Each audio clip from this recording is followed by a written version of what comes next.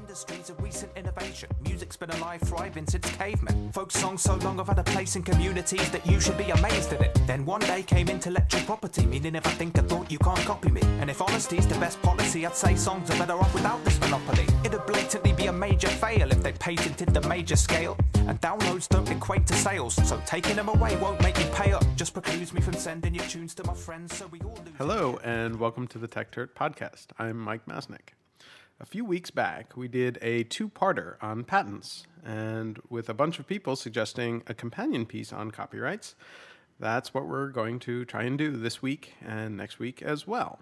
If you're a Tech Dirt regular, you know that copyright is a topic of great interest on the site for a variety of reasons, and perhaps the biggest of all is that we've seen how frequently copyright law has been abused in order to stifle speech and innovation, and that personally worries me quite a bit. But one thing that always comes up whenever we dive into these discussions is how widely misunderstood most people are about copyright, what it's for, and what it actually does. In just the last month or so, we've had some crazy stories on Tech Dirt about an attempt to demand licensing fees from news organizations over a video of a police officer in South Carolina shooting an unarmed man.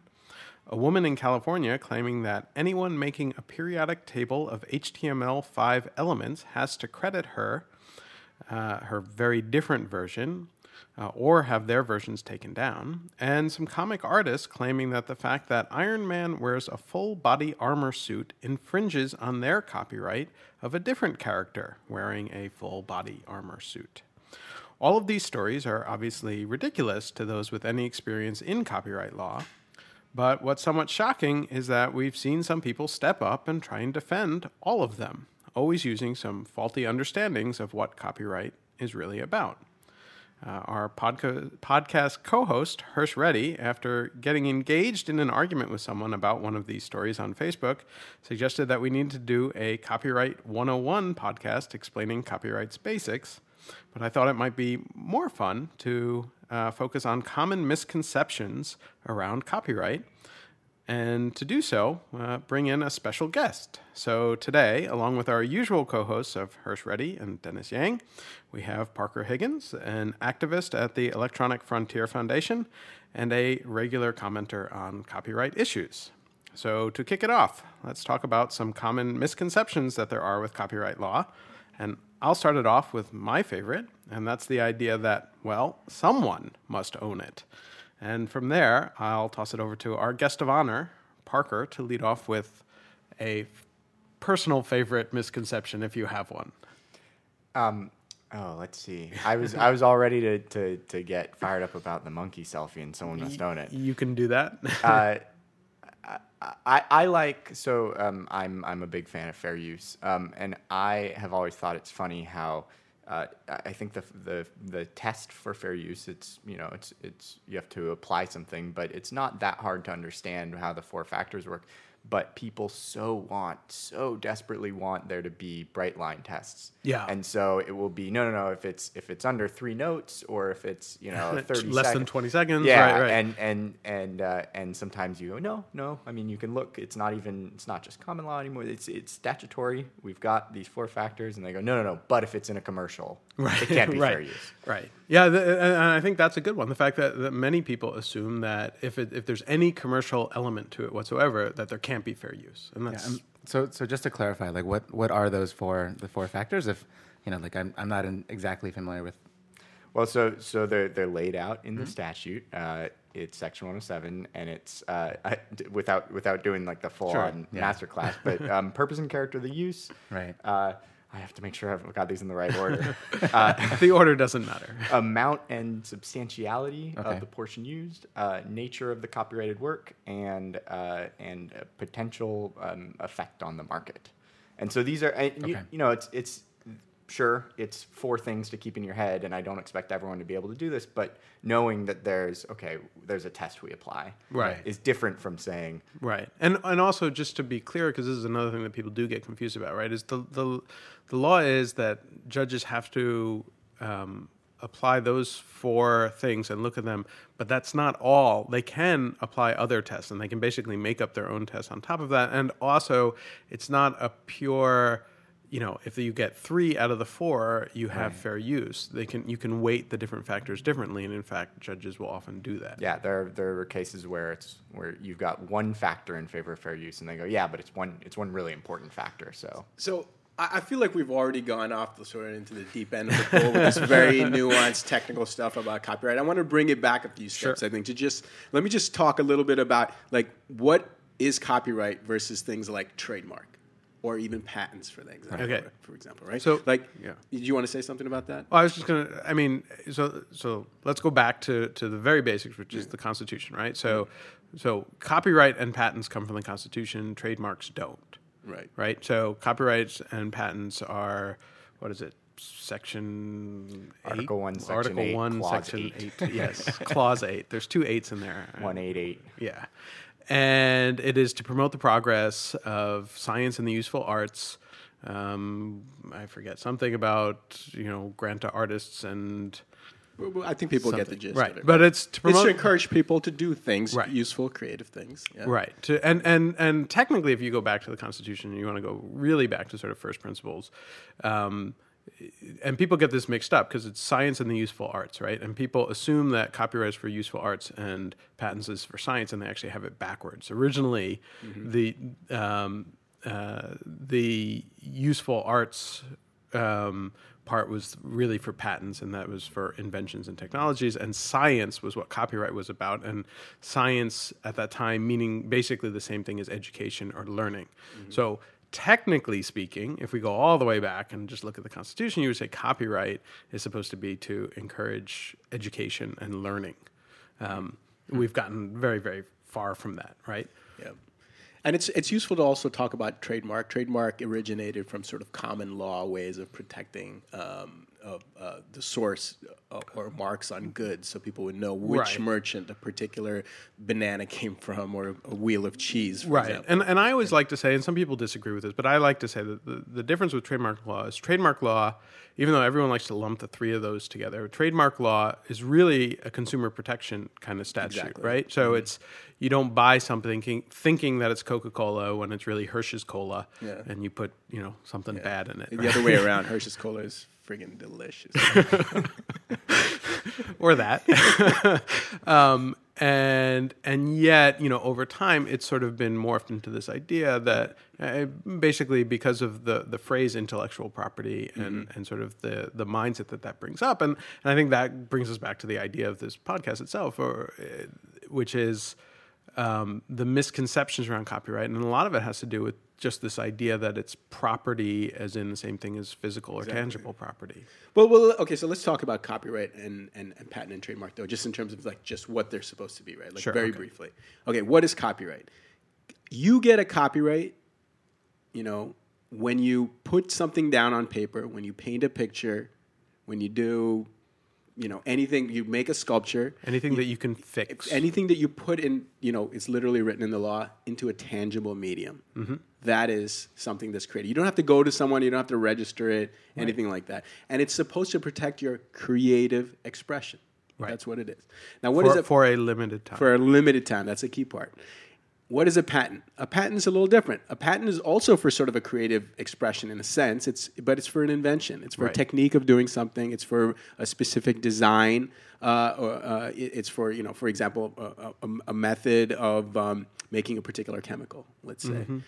You can also get a patent for a mechanical device, right? And I think that's the classic one that everyone's always thinking about. Right. And nowadays... And to do that, you have to apply and go through an application process. Exactly. So you don't automatically get it, right? You got to apply. You go to the U.S. Patent Office, and they look at it.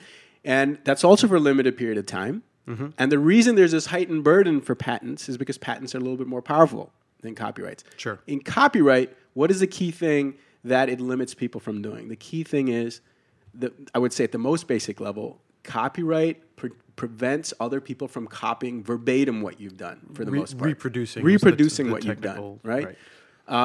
Whereas patent, and also, by the way, it has to, in copyright, we have to, when you're bringing a copyright lawsuit, you actually have to show that the person who copied something had access to your stuff and actually copied it.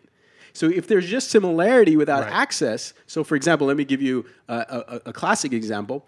If someone was born in a bank vault and never left it, and there's proof that he was in this bank vault, and he produces a verbatim copy of Michael Jackson's Thriller. Now, it's a crazy coincidence, but we Right. can prove that he was in the vault and just somehow Right.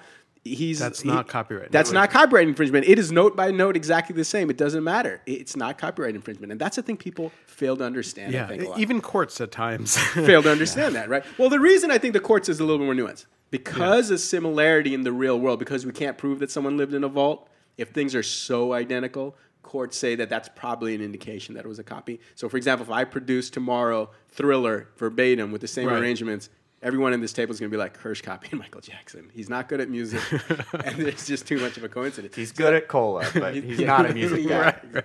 Whereas on patent, you don't have to prove Right. that I don't have Mike doesn't have to prove that I copied Right, his that very doesn't matter. specific way of making a chemical. Which is- he just yeah. has to show that that there's this threshold similarity between the methods. Right. And that's the thing that people don't understand, and that's also the reason why there's a whole examination process with patents. And so that's a very sort of key thing. And then finally, with trademarks, let's just touch on trademarks very briefly. A trademark, even though people look and they say, okay, I'm going to make this really crazy name for a character. Right. Let's call him Mickey Mouse, right? And I'm going to sell T-shirts with the Mickey Mouse name on it, right? And now it's true. If you were the first one to create Mickey Mouse and you started putting Mickey Mouse brand cookies, Mickey Mouse brand T-shirts, all these things, it is true that the courts will protect your right to use Mickey Mouse in those narrow band of things that you have started selling. Mm-hmm. But that word Mickey Mouse, you can't stop someone from making a story about Mickey Mouse that says, I got a Mickey Mouse the character. In the trademark case, you got to. If you didn't make stories about Mickey Mouse, and they can't stop you, Right. Because Mickey Mouse here is to. So let me give you a better example of that. I can make a character named Boeing. Uh-huh. All right, and he's Boeing the Boeing the Badger. Okay. Boeing the Badger. Boeing the jet company can't stop me from making Boeing the Badger. I can make Boeing the Badger Right. whatever I want. Now the thing I can't do is make Boeing the Badger jets and sell them, because that would cause confusion. Confusion is the key thing here. Right. And I mean, we're going to go Yeah. way deep into rabbit Right. holes and tangents. I mean, there are issues of dilution and Yeah, all yeah, sorts a of lot other of stuff. things. But yes, conceptually, that is So that's the key thing you should ask when someone says, hey, so the next time you come up with a cool character name or something like that, and someone says, hey, Mike, you should trademark that. You should be like, no, because I don't plan to sell Boeing the Badger. and that's actually a really important point too that you didn't mention, which is that trademark only applies for use in commerce. Exactly. Right. And so, and the fact that these three things, people confuse them all the time, and in fact, a lot of news articles will call copyrights patents or trademarks, and they'll go interchangeably back and forth between them and not recognize the differences. And I think that certainly leads to a lot of the confusion and misunderstanding, and people assume that things that are true for patents or trademarks have to also apply for copyright and things like that. Exactly.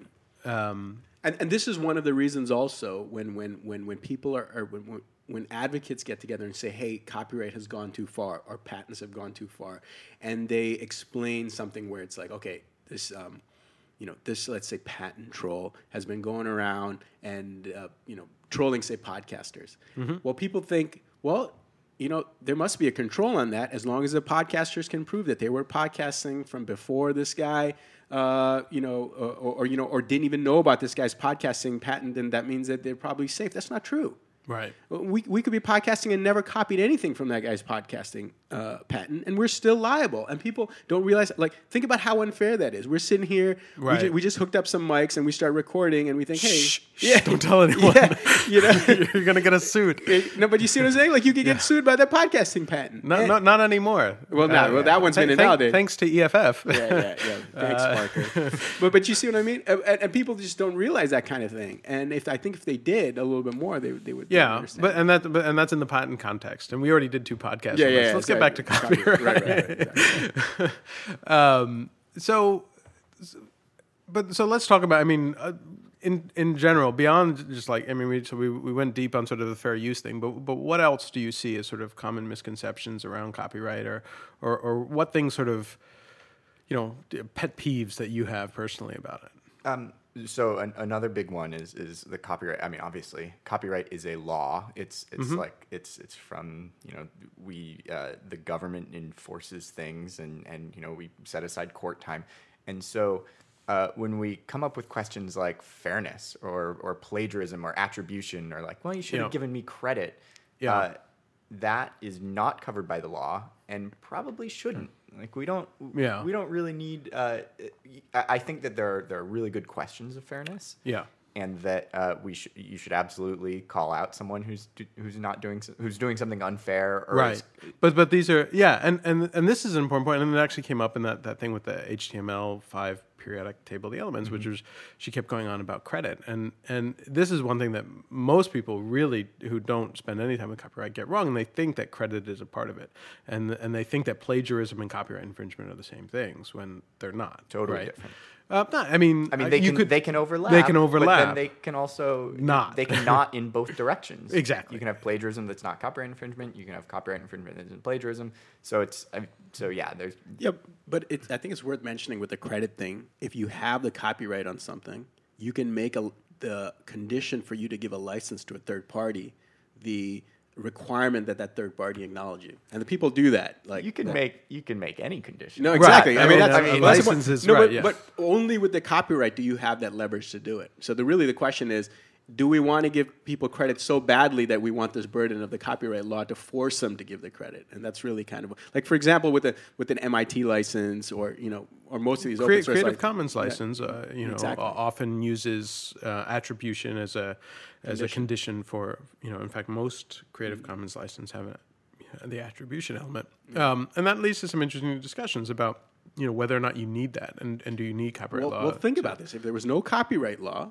there would be no requirement for a license. There would be no way to coerce any kind of that's not action except for social norms. And that's what I mean Right. about the law. That do we need a legal way to coerce this? No, exactly. Right. I think social norms are probably enough. Because social norms, especially today when everyone has a voice and we have social media and the ability to speak out, when someone does something that is generally perceived of as unfair or bad, then the public can speak out on it. And so when somebody copies somebody else without attribution, often that will come back to haunt them, not because of the law, but because of social pressure, right? I think that's very much sort of it could be an American value. I'm not quite sure. And it's worth pointing out too that other copyright laws in other countries treat this differently, right? So they have moral rights, especially in France, where attribution is actually a key part of the copyright law. And in fact, technically, you could argue that U.S. copyright law is supposed to have that because of the Berne Convention, and we're under international agreements, and so we do, but only for a very, very limited spectrum of creative works. I can't remember, but isn't it true, like the French copyright law, if you're an artist and you make a painting, you can prevent people from modifying the painting or something? Yeah, that's like part that? of the moral rights. You can kind of do that in the U.S. under 106A. So it's I like doing this copyright 101 thing, but every corner there's a monster lurking around it where you could dive really deep into. Yeah. That's fine. We can do a surface dive. But yeah, there are examples of people like a sculpture is put on the wrong pedestal and the artist doesn't like it, and so even though they sold the sculpture, they've been able to block that display of it. Yeah. This is in France, though. Yeah, that's a French case. But there are the American equivalent law is new, and as far as I can tell, there's never been an application of it that like just straight up makes sense. It's always been weird. Every single one's been weird. But the same sort of thing is possible under the law. Which is strange. What are we trying to protect in that case in terms of the French, or like what is that new? I think for many people that's protecting a sense of fairness, a sense of a very broad and oversimplified distinction is that American law creates this right. It says, okay, in order to get progress, we'll invent a right where you can make you have the exclusive right to make copies. And in Europe, they say, no, we recognize the right. Human beings, when they create something, have these rights to, for example, have their art displayed in the way they want it. And so Right. French law recognizes that. And so you have this weirdness where these two systems, like, there are places where they overlap, but in a lot of ways, that distinction is a really important one. It's a really big one. And so now some people react to that emotionally, and this is where some of the misconceptions come in and the things that we see. They react to sort of the French way of looking at it as sort of a natural right situation as being completely obvious, and that makes sense. And they often don't think of the consequences of it. So do you want to sort of dive into how that can be problematic? Well, sure. So a thing that makes this weird as a natural right is that it lasts basically everywhere in the world after your death. Okay, that kind of makes sense that your kids, like I can follow you there. But it's strange to say that after a certain fixed amount of time, you don't have this right anymore. There are not a lot of natural rights that apply that way. Right. Yeah, and if you don't have that, and there are some, there's some speculation that the way that the law that there could be cases that say the moral right never goes away. Then you have can the children's of someone related to Right. Shakespeare Or Marvin Gaye. Well, that's a little more. But yeah, or Shakespeare or Beethoven or Right. whomever affect the way that can be performed. Right. So could you? Not even that. Right. I mean, could you stop West Side Story? Right. Could the great grandchildren of Shakespeare say you can't do West Side Story? So I think that's a point of kind of big confusion. Like, what's the difference between copying or being kind of influenced or inspired by? Like, I mean, West Side Story is not word for word, Shakespeare. Well, that's like, a how pretty does that interesting work? question. There's the courts are supposed to do sort of an analysis of the structure of a narrative. I mean, obviously there can't be a bright line, right? Like, this is all a grayscale. Well, So if I take your entire story, let's say, I don't know, Harry Potter, and then do a search replace of every character name with some other character name I made, that's obviously a copy, even though they're separate characters. There's different character names, right? Right. However, if I take the same character names and put them in another story, is that a copyright violation? I think a lot of courts would say that is, if you use the same exact characters with the same. But if you're personalities. inspired by this universe of wizards and children, people then what? control fan fiction. Like, you can't make another Star Wars novel and sell it with the same characters. It's weird. So you can take but on the other hand, if you change both.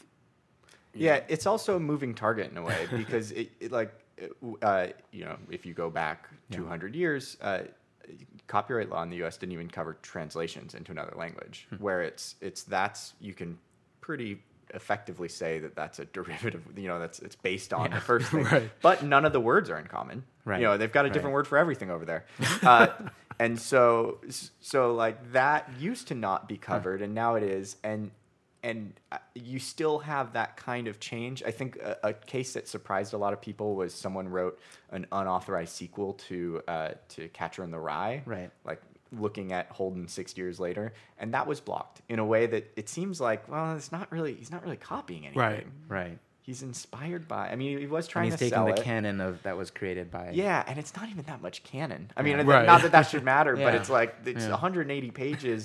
Sets up. He's a character basically who Right. Right, and not that fun and to so hang out that with. to some extent gets to this idea, which is another thing that I think confuses a lot of people, which is the idea expression dichotomy, as they call it, right? So people often think of copyright, and here's the sort of big misconception, is that it protects ideas, whereas in reality, it's only supposed to protect the specific expression. Right. But that line between idea and expression can be pretty blurry, as it is in the Catcher in the Rye case. Yeah, but I think that in that case, in the Catcher in the Rye case, that feels that feels like a fine use. And I think where does that come into play in terms of that case feels wrong, feels like a fine use. For me, the Marvin Gaye case recently, that felt The blurred lines. The blurred lines it felt that they were fine, right? How does, and I'm not sure what the rest of society, I'm the least lawyery here, I think, but how does that feeling kind of catch up with the law? Or Yeah, it seems like it ought to, and that's one of the important. That's going back to my favorite misconception. I think that's one of the reasons why why the flexibility of fair use is important, because you do have cases where judges go like, yeah, they copied the whole thing, but like everyone knows this way is fine, and you have like the very classic example from a technical sense is everything that search engines do, Right. because they have to copy everything in order to do what they do. And fair use analysis looks at that and goes, yeah, but they're obvious. It's so different, and this feels like everyone knows this is fine. But in other countries that don't have fair use, like Australia is deciding whether or not they should have fair use, and one of their reasons is that lawyers don't think it's legal to start a search engine in Australia, because they have a fixed list of exceptions. And Right. no exception is like copying every page on the internet or every book in a library in order to do search it, analysis on it. And Well, it's interesting too, and this is something that I've seen. I agree with you that the flexibility is important, but I see the opposing argument, often from people who agree with us on a lot of other things, where they dislike some elements of the flexibility, and part of that is that you don't really know if something is fair use until it's been tried in court. Right. Going to the blurred lines thing, I think Right. a lot of the people who are looking at that goes, okay, this is actually a pretty black letter application of the law. There's no way that this is infringement, and we were $7.5 million wrong or something. Thankfully, not personally. Yeah. $7.5 million wrong. No, I bet a lot of money on this case, Mike. But there is an argument, and there's a copyright lawyer that I know who pointed this out once, which he said he believes that with the 4 factors, you could make a somewhat compelling case, at least to certain judges, that any fair use case could go either way.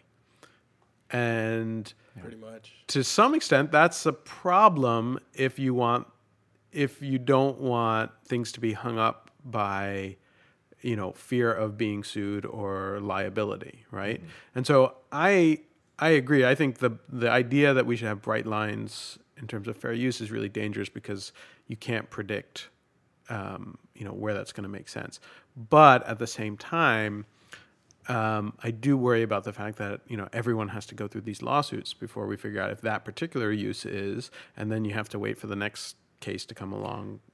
Well, I think for for a lot of common law, I mean, that's just the way it is, right? Like it's very hard to make bright line rules about a messy world. So really, the only way to get out of the unpredictability about the way the law is going to fall out is to have a huge enumerated list of actual factual circumstances that you can rely on. There's nothing short of that. You can't get around that just because the world is messy. You can't enumerate. And there are efforts like.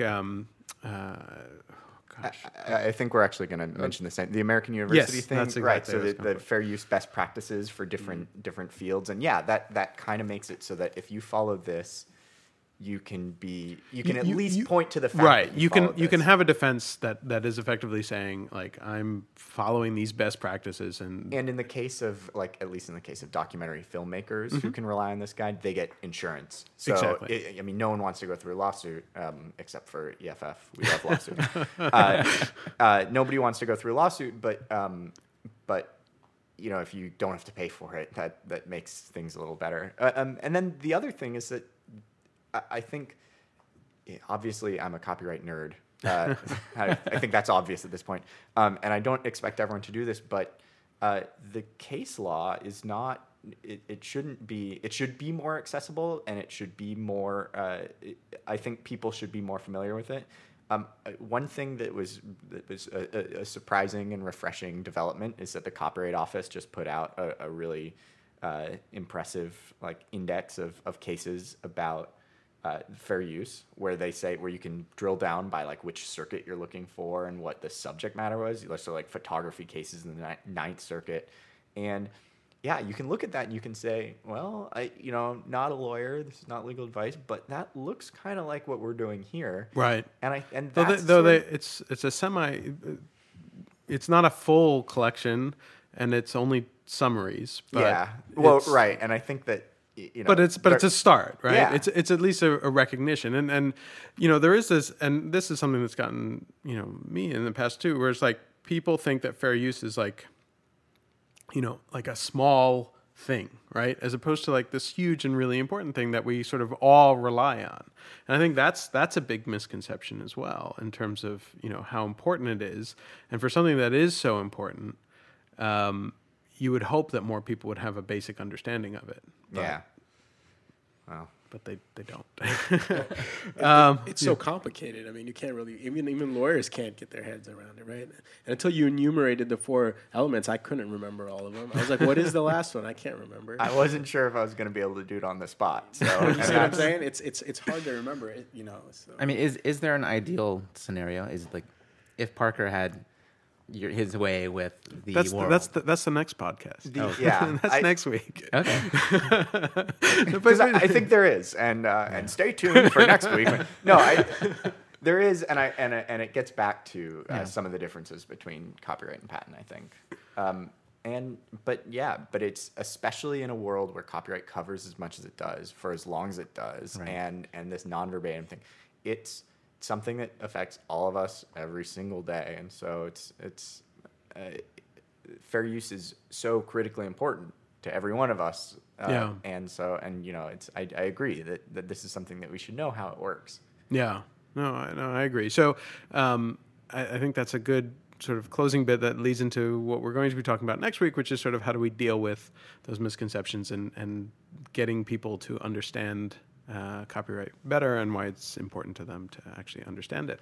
And so unless anyone has any final thoughts on this week's, we're going to close up here and people can say goodbye. You didn't all just walk out.